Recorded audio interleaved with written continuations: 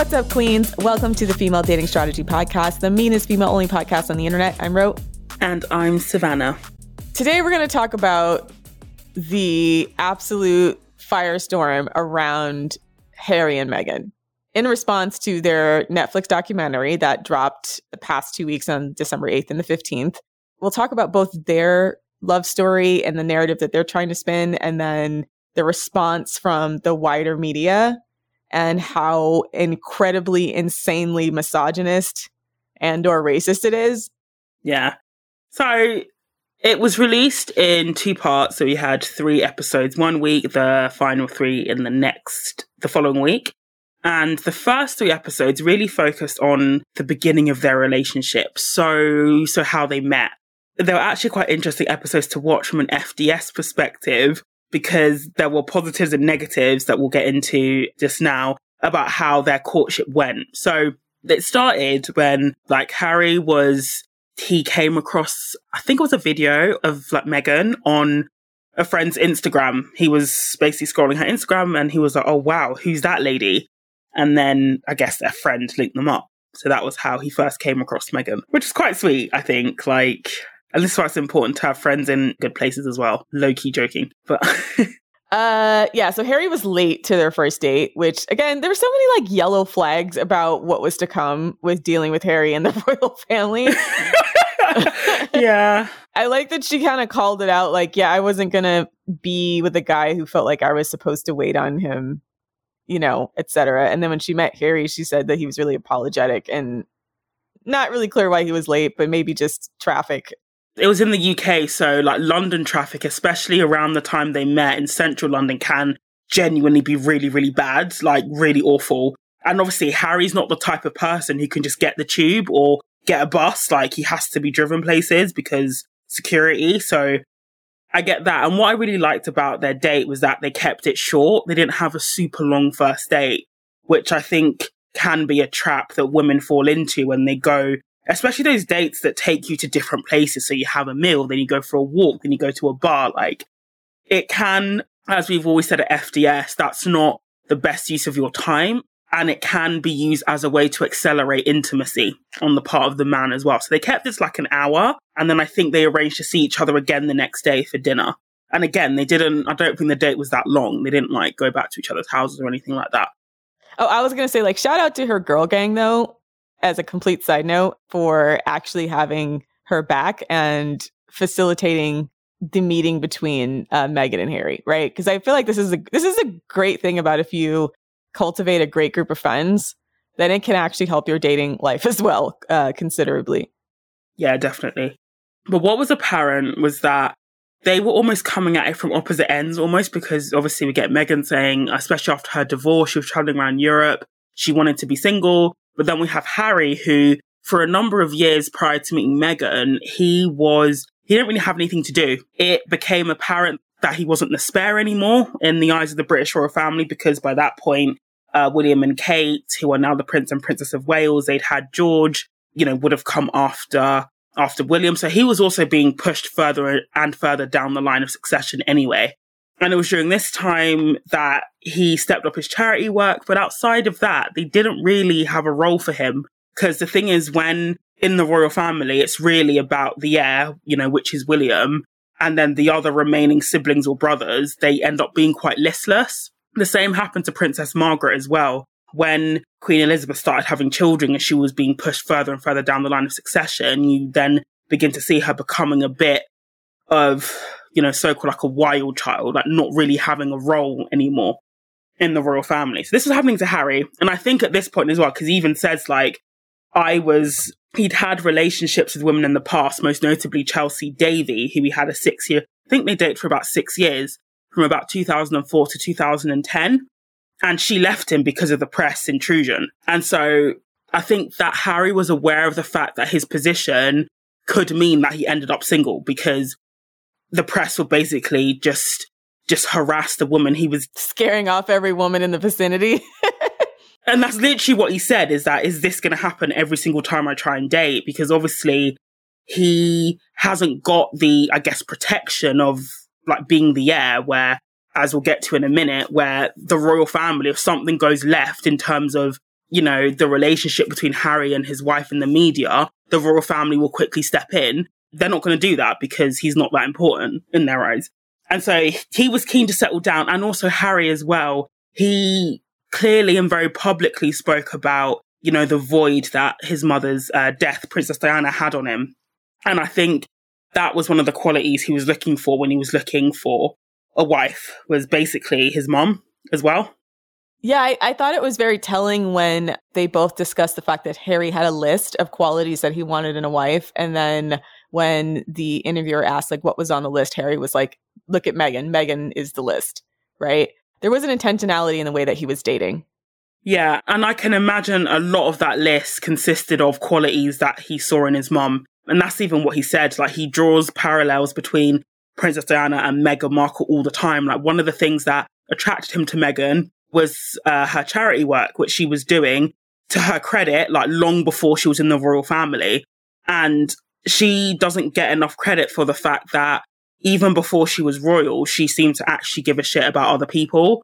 All of the other women who have married into the royal family, they only started doing charity work because that's what royals do. They weren't doing that before they became part of the family, but she had always been doing it, and she was doing a good job of it as well. So, and he even said that was one of the things that drew them together, was their mutual interest in charity work, particularly in Africa as well, which is where they went for their third date.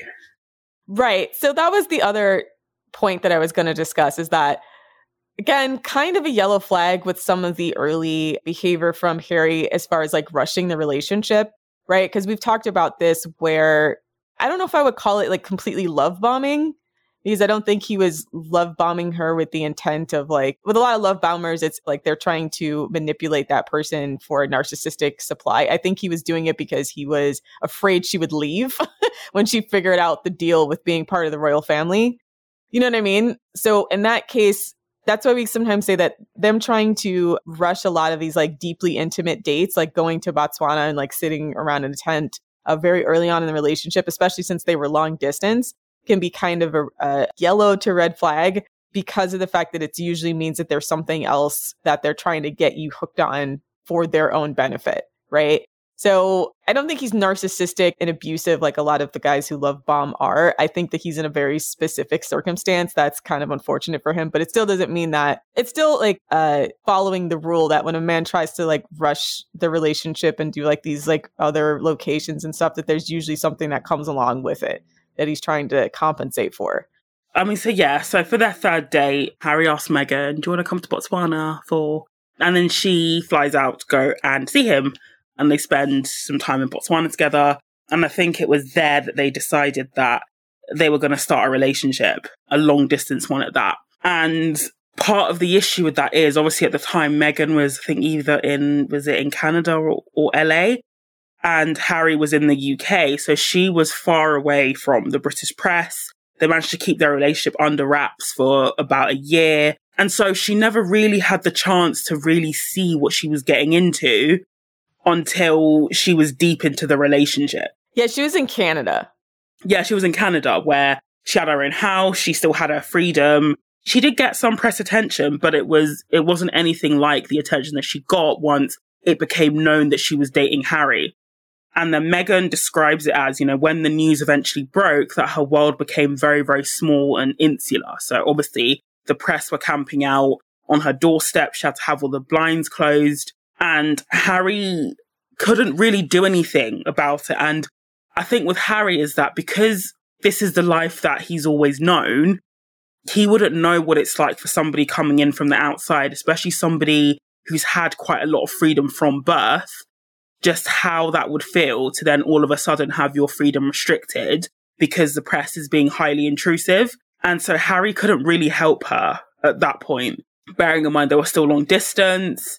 And the relationship between Americans and the paparazzi is quite different from the royal family and the British paparazzi. So they did make a point that like Meghan was just being friendly with the paparazzi because that's generally what a lot of celebrities do here in the States. And the British press interpreted that of like, she's attention seeking, she's narcissistic and wants to be in the spotlight, which is kind of totally different than I think people stateside would perceive that. Because, with like TMZ, they just run up and put cameras in your face. if you're just coming from the airport or something. And so generally American celebrities are expected to be like cordial and nice to the paparazzi. Otherwise they'll treat them like they're rude and stuck up, versus in the British press, I guess Harry made the comment that they're expected to more or less like ignore the paparazzi. Yeah, you just have to ignore them. You can't engage with them at any point. There were so many times where there's like faux pas between American culture and then British culture that the Brits seem to have read in like the worst interpretation possible. Yeah. And, you see the stock images. There's a lot of images or archive footage of Diana being hounded by the press, of Kate being hounded by the press as well. And again, their reaction is very, very different to Meghan's initial reaction when she was like, hey guys, how you doing? Until Harry was like, ignore them, like, don't talk to them. And then Meghan was a bit like, well, okay, I'm just being polite. But, like Rose said, that then, came to be interpreted as, oh, she loves the attention, she's entertaining them and stuff like that. So if we then skip to their engagement, because they got engaged, I think probably around a year or so after dating. They kept under wraps for several weeks, that's quite normal in the royal family, where they announce the engagement several weeks after. And this is where, Meghan begun to be introduced to the PR of the royal family. So their post-engagement interview that was given between Meghan and Harry, they basically said that was all staged. So they had a script they had to keep to, and it was basically staged.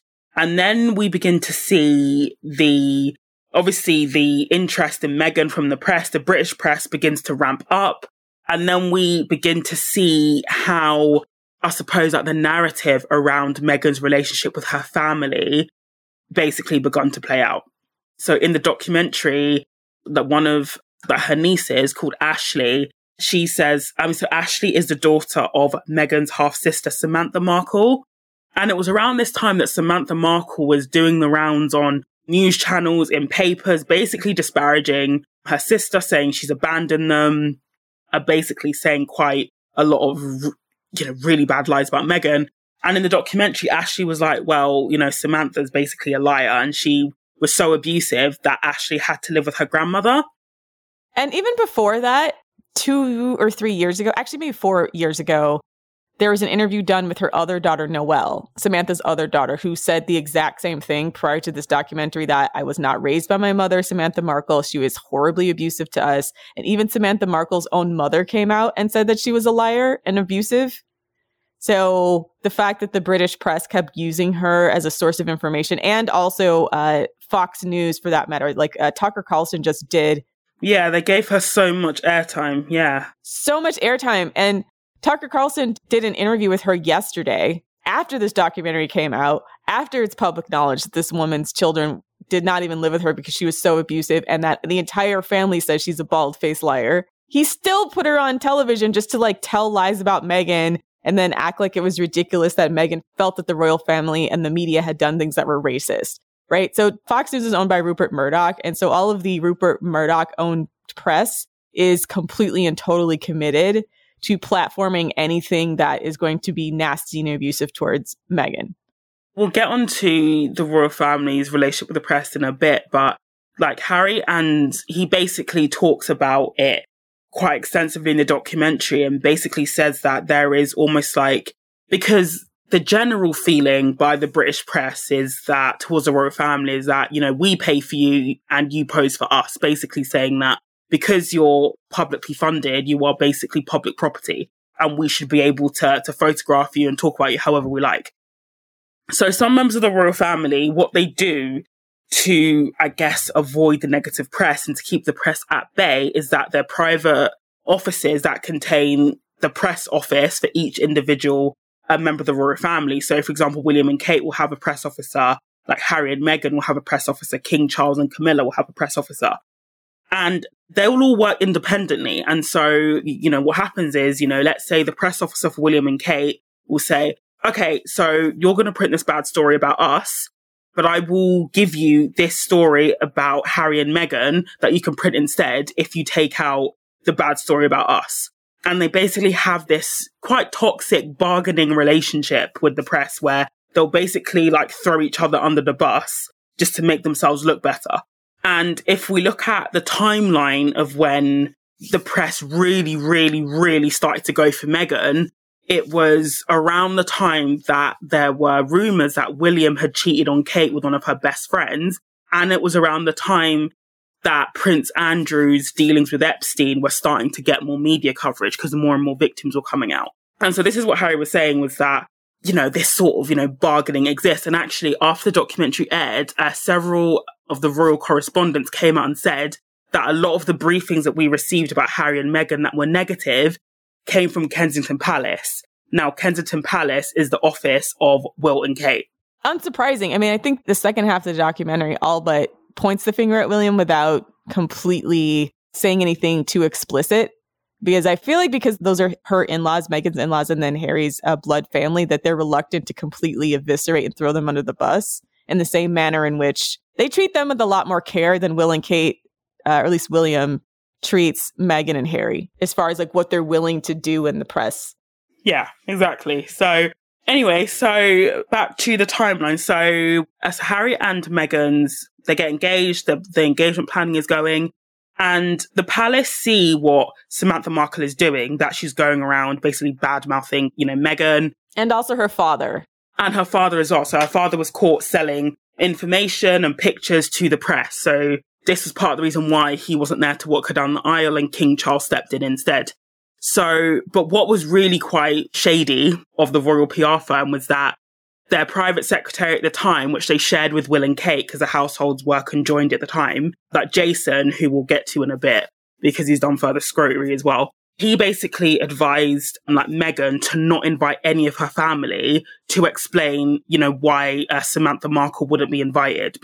And they basically said, it will look bad if you invite Ashley and Noelle, who are your nieces, so the best thing to do would be just to not invite anybody from your side of the family to the wedding. And obviously Meghan was devastated, but, she followed the advice. And it was around that time as well that the palace allowed the press to believe that Meghan had just cut off her family when that wasn't the case. They basically told her to do something. She did it and then didn't say anything when she got reviled for it in the press, which was really, really bad. Yeah, horrible. That's really, really shady. They didn't put out a statement to say, no, this is the situation, or to say, we stand by them. And the reason why she got all that stick was because she took their advice.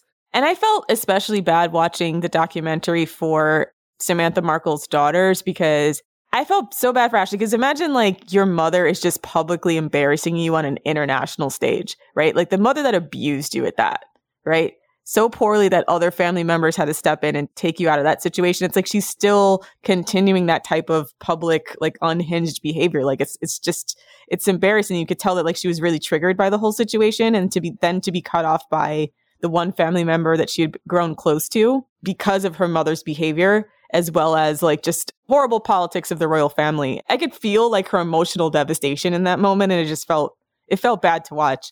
I mean, so yeah, that was really, really shitty.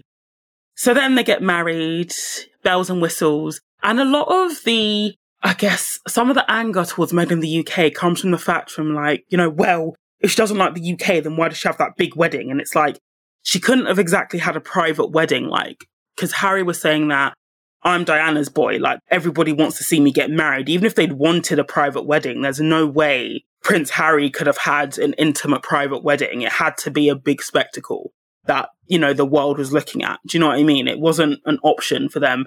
And it's to be honest, why would you want a wedding where you've got thousands of people just staring at you? And it's being broadcast around the world. I think that most brides can be quite nervous and self-conscious on the day. So just imagine that, you know that your wedding is going to be broadcast to millions of people who, and let's face it, who are ultimately waiting for you to trip up so they can gossip, basically. So anyway, they get married and then they enter a sort of honeymoon period with the British press where, Meghan is seen as radical, as different. She's biracial. She's outspoken. She talks about a time when the Fab Four, as they were called, so, Harry and Meghan, William and Kate, they went to this forum and, Meghan was talking about the Me Too movement. And Meghan genuinely didn't know that the royal family don't speak about things like the Me Too movement. Exactly. Probably because a lot of them are predators, but also, in the UK, the royal family just don't comment on politics at all. that's partly to do with convention, because even if they make a comment about anything, it can be seen as being politically partisan. So I was reading about Edward VIII, who abdicated in 1936, I think. When he was king, he went on a tour of like the Welsh mines, and he was so, taken aback by the poverty and what he saw. He was like, he just said to himself, something has to be done about this. And his ministers interpreted that as he was going to get politically involved. And they got really nervous because it was like the monarch can't be seen to have any opinion on anything, like really. That's another, I think, American cultural nuance that was just a misunderstanding between the two cultures, meaning in America versus in the British monarchy, and that like the entire charity and foundation is basically a farce for them to have like good PR and not to actually affect any type of meaningful change, versus like Meghan thinking it was actually for its stated purpose, right? So like, you know what I mean? Like you could see how someone who didn't grow up in the UK would totally make that mistake and think like, oh, okay, this is the platform where I can choose an advocacy issue that's like near and dear to me. And I could talk about it publicly. Yeah, prior to her even meeting Harry, she was talking about like racism, like she did a campaign about that. She was talking about the Me Too movement, women's empowerment. And she spoke about Brexit as well, like on her blog. She said that Brexit was a bad idea.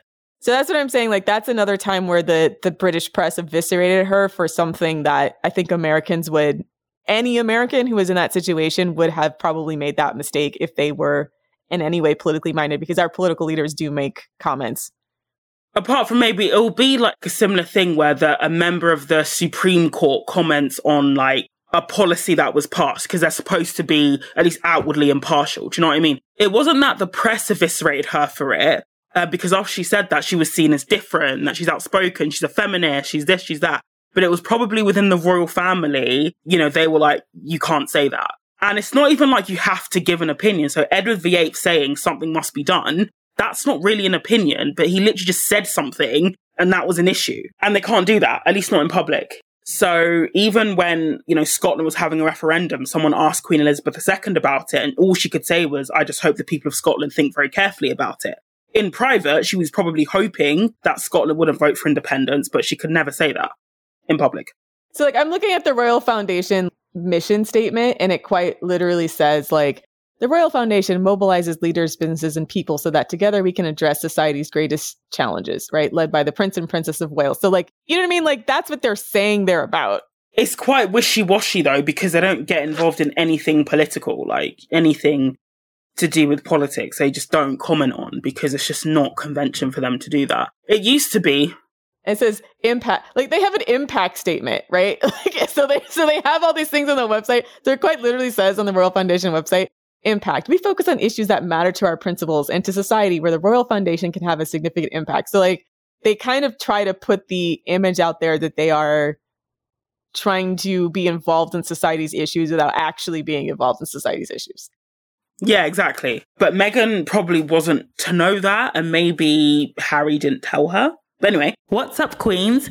This episode is brought to you by our sponsors, Athletic Greens. AG1 by Athletic Greens is a nutritional drink that you can drink every day for optimal health. I've been taking AG1 every morning after the gym, mixed into a green smoothie. I like to mix it with some pineapple juice, a couple of ginger cubes, and a handful of spinach and some kale. 1 scoop of AG1 and you're absorbing 75 high-quality vitamins, minerals, superfoods, probiotics, and adaptogens to help you start your day right. AG1 is my daily micro habit that makes it easy to absorb key nutrients, lead a healthy lifestyle, and feel my best. And to make it easier for you to obtain better health, Athletic Greens is going to give you a free 1-year supply of immune-supporting vitamin D and 5 free travel packs with your first purchase. All you have to do is visit athleticgreens.com/FDS. Again, that is athleticgreens.com/FDS to take ownership over your health and pick up the ultimate daily nutritional insurance. 1 scoop, 1 minute, once a day, every day. AG1 by Athletic Greens. Now, back to the show. So they have a bit of a honeymoon period, to be fair. The press wasn't always gunning for Meghan, but then things change quite dramatically when Harry and Meghan go on their first solo tour of Australia. And we sort of got hints of this when, on her first solo engagement with the Queen to Cheshire, I'm surprised they didn't air this actually, but probably out of respect for Queen Elizabeth II, So Meghan went with Queen Elizabeth II to Cheshire to do like a meet and greet and a walkabout, which is where they basically like greet members of the public. And the public absolutely loved Meghan, to the point where somebody was like to Queen Elizabeth, "Oh, can you give these flowers to Meghan?" And I remember seeing the Queen awkwardly just gesturing her lady in waiting, saying, "Take the flowers." Like, can you imagine like asking the Queen of England, "Can you pass these flowers to like a junior royal?"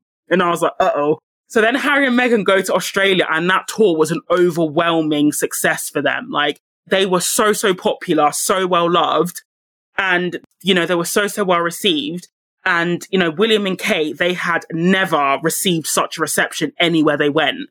And this is when I think the royal family started to panic and think, wait, hang on a minute, we could have, I'm not going to say that Meghan is like Diana, but that similar dynamic where the royal family weren't expecting Diana to be more popular than Charles, to the point where when people are meeting Charles, the first thing they'd say was, "Oh, where's your wife?" And look visibly like disappointed when she wasn't there. And if you can't see the misogyny in that, I don't know what to say, right? They are so threatened by a woman having any type of political influence, right? And even if it's like positive or independent pull, like this is why, like in pictures of Charles and Diana, because they were the same height. Diana was quite a tall woman. I mean, but they took the picture so that Diana would look shorter than Charles, but they were the same height. It's petty stuff like that. And even Diana said, like, once I became more popular, people within the royal family started getting jealous because, you know, when the person who was meant to be the spotlight, Charles as Prince of Wales, or William and Kate, who were the next Prince and Princess of Wales, you know, when they're being upstaged by junior royals, they don't like that.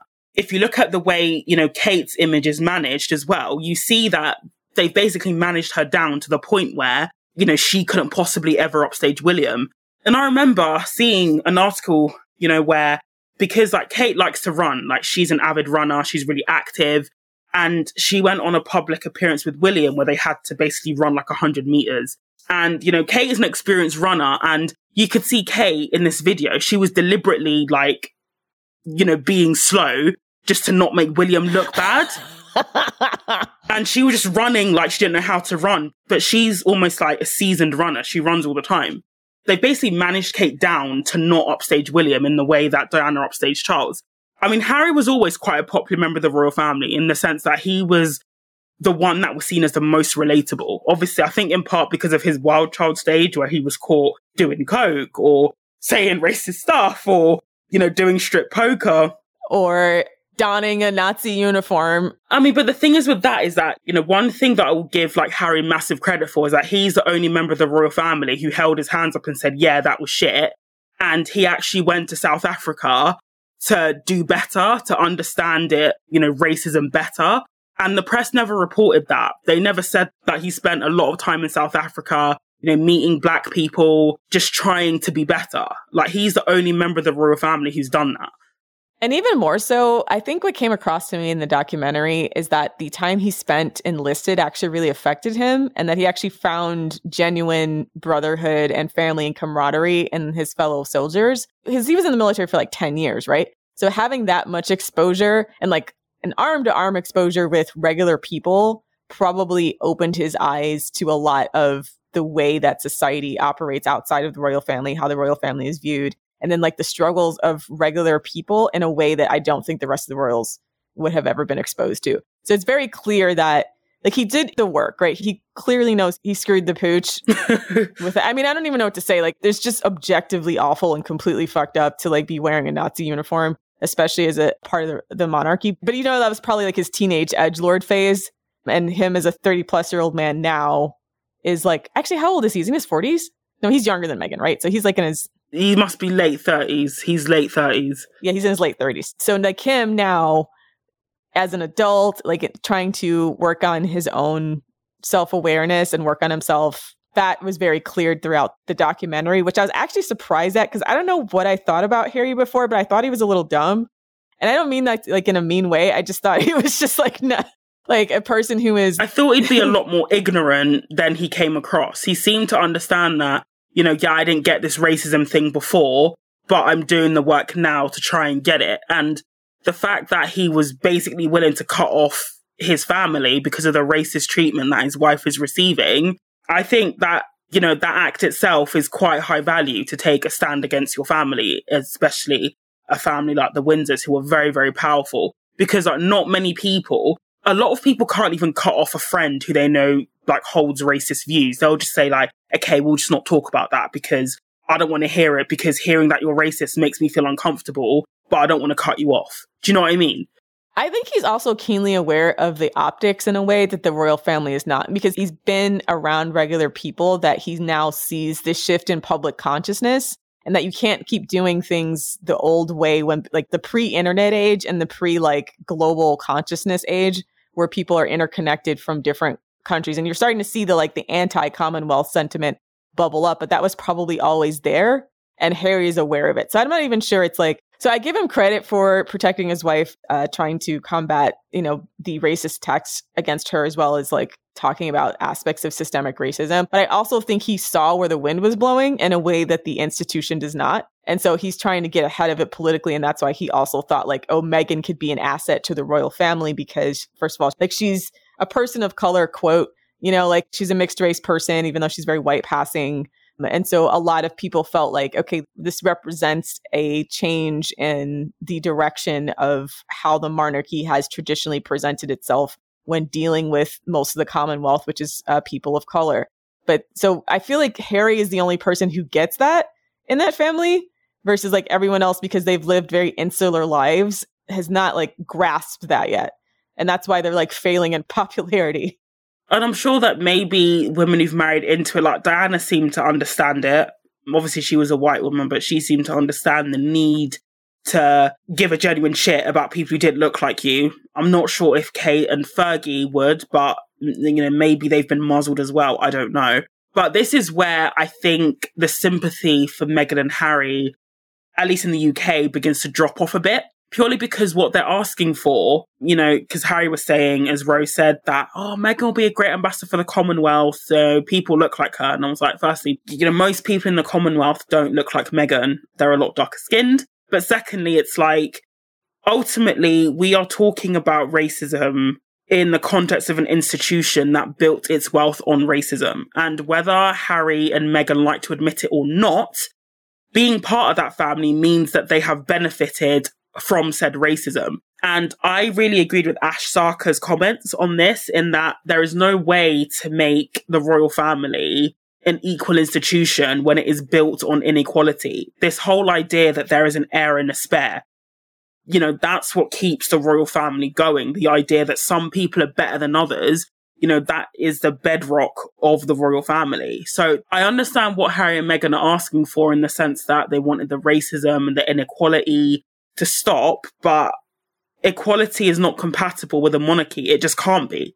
So this is like my perception as an American. We're not part of the Commonwealth. A lot of our institutions in America were quite literally built on slavery, colonialism, genocide, right?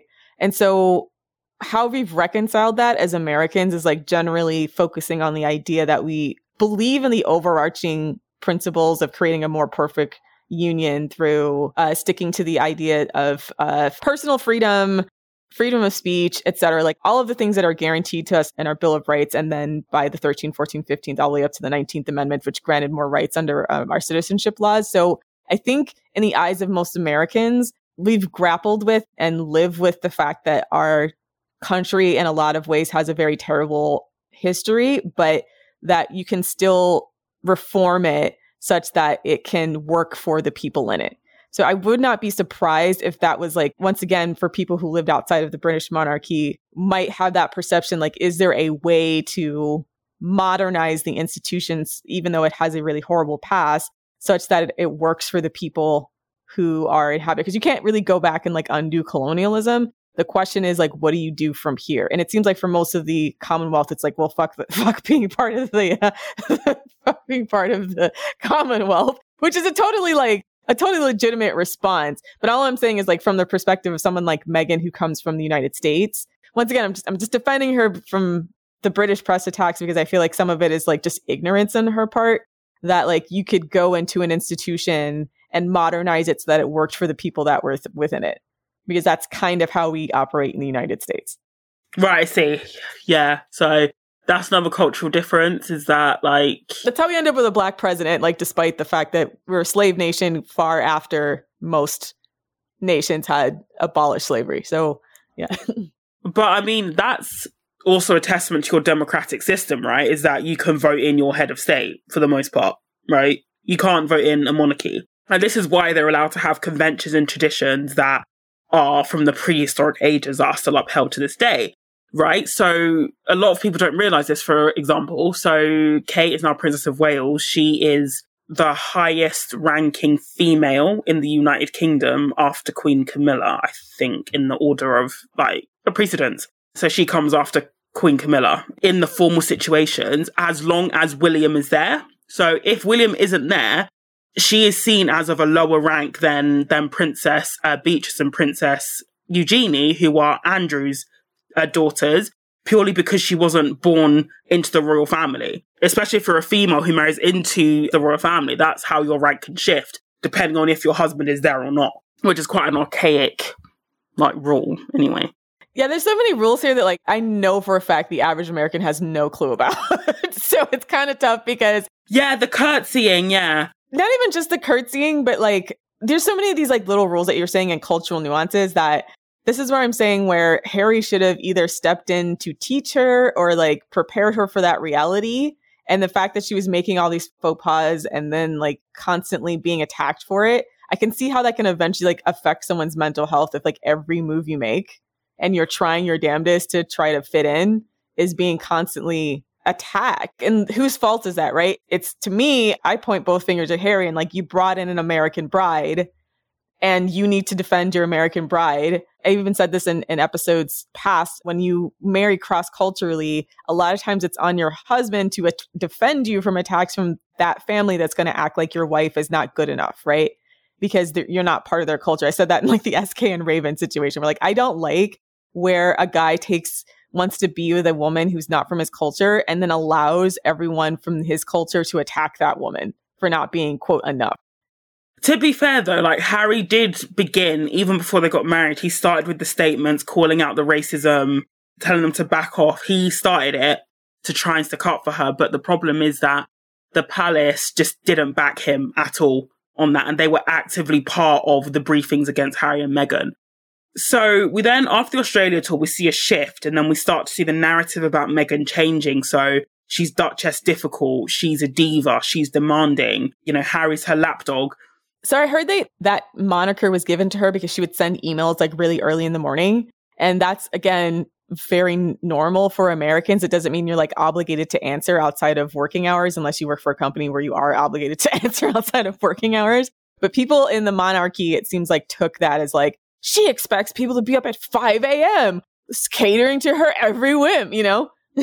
But also it's like, do you not think that other members of the royal family are just as demanding? Like, why the focus on Meghan? There's Prince Andrew's protection officers have come out and said, or his former protection officers have said, he would sneak in, you know, younger women in their 20s, and he would be horribly abusive to his staff as well. Like, that he would greet them, you know, they'd say hi, he'd tell them to fuck off. He'd be verbally really abusive. There's Charles, who was so fucking lazy, he dropped a piece of paper in the bin that was next to him, and he called a butler from the other side of the palace to come and get the piece of paper out of the bin. There was that video that was circulating on Twitter where he was really mad at his assistant for not clearing his desk and like not moving the pen and inkwell like 3 inches to the right. So that's what like the royal family males are like, but they're lambasting the women. But yeah, like aggressively gesturing.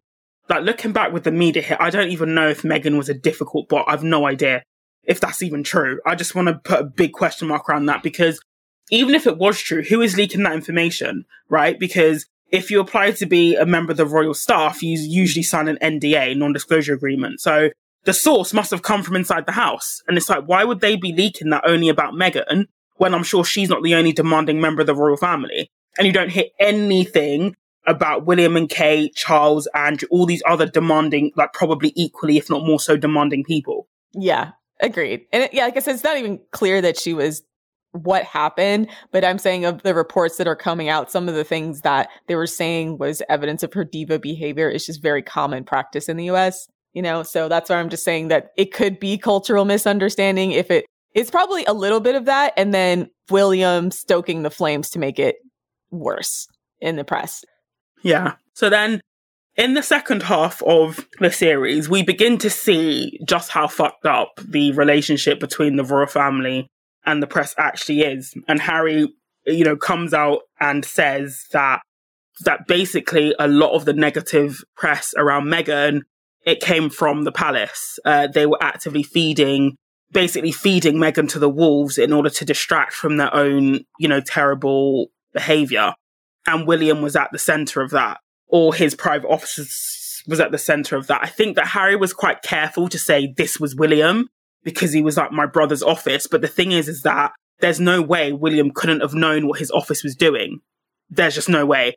And even if he wasn't aware, like when he saw the negative press about Meghan, again, like none of them said anything about it. Like none of them defended her. And what's equally ironic is that William and Kate talk a lot about mental health in the UK, but their sister-in-law's mental health was quite, visibly declining, and they said nothing. And so the manipulation, it comes almost to a head where Harry and William release a joint statement, joint in quotation marks, basically saying that there's no fighting, there's no racism, everything is fine. And then Harry basically says, but I never saw the statement. They just put my name on it and I knew nothing about it. And furthermore, leaks their plans to depart from the monarchy, which he said wasn't even finalized and was just like a bunch of suggested roles that they could play. And then either Prince Charles or Prince William leaked that to the press pretty deliberately, like force their hand and make it seem like, oh, they're going to depart for sure. And so then like they were forced into a corner. After telling Meghan to put it in writing, by the way, after she said she just wanted to discuss it. So that was very clearly a deliberate manipulation on Prince Charles's part to put something in writing to then have that go out to the press to eat them alive. To have it as source material, yeah. And so Harry then, there's this meeting between Queen Elizabeth, Charles and William and Harry about the proposed Megxit. And, what Harry and, Meghan originally wanted was that they still wanted to promote the Queen and the Commonwealth around the country, just not in the UK because of the press. And he thought that option was on the table, but when he got there, he quickly realised that the outcome had been decided and that it was either they were all in and they had to stay in the UK or they should leave entirely. And then, William just starts screaming at Harry. The Queen doesn't say anything. Charles doesn't really say, and actually Charles was chatting shit and telling lies in that meeting, according to Harry. And this was when Harry realised they just have no option. And what I think was quite callous about the royal family's reaction was that they stripped Harry and Meghan of the protection 3 weeks before they were due to leave. And I think they did that to try and get them to stay. Oh, for sure. Because they hoped that Harry would say, oh shit, we're not going to have protection, so we might as well stay here because we'll have protection here. It was just a completely abusive tactic to get them to stay in an environment that was very hostile to them and in an environment where the royal family weren't willing to help them out. So this is where Tyler Perry comes like a knight in shining armor and offers them his house in LA. Extra random, by the way, because we were all like Tyler Perry of all people, but he has a compound. He has a large security gated compound. So I guess he did have the capacity to take them into a place that would be protective of them. But it is sort of random because they didn't know each other. Yeah, no, he sent Meghan a letter before her wedding, basically saying, I'm praying for you that it works out. And then the first time Meghan and Tyler spoke on the phone was 2 years later when she basically had a breakdown and was saying basically how difficult it was. And then he was like, how can I help you? So he offered them his compound with security for 3 months to let them settle in the US. And that was what they did. But yeah, Tyler Perry did them a solid on that one. So yeah, they moved to the US. And we then see, footage of Harry and Meghan settling in. We hear from her mum. And then it comes out that Meghan wants to sue the Daily Mail and by extension their parent company for publishing a private letter that she wrote to her dad.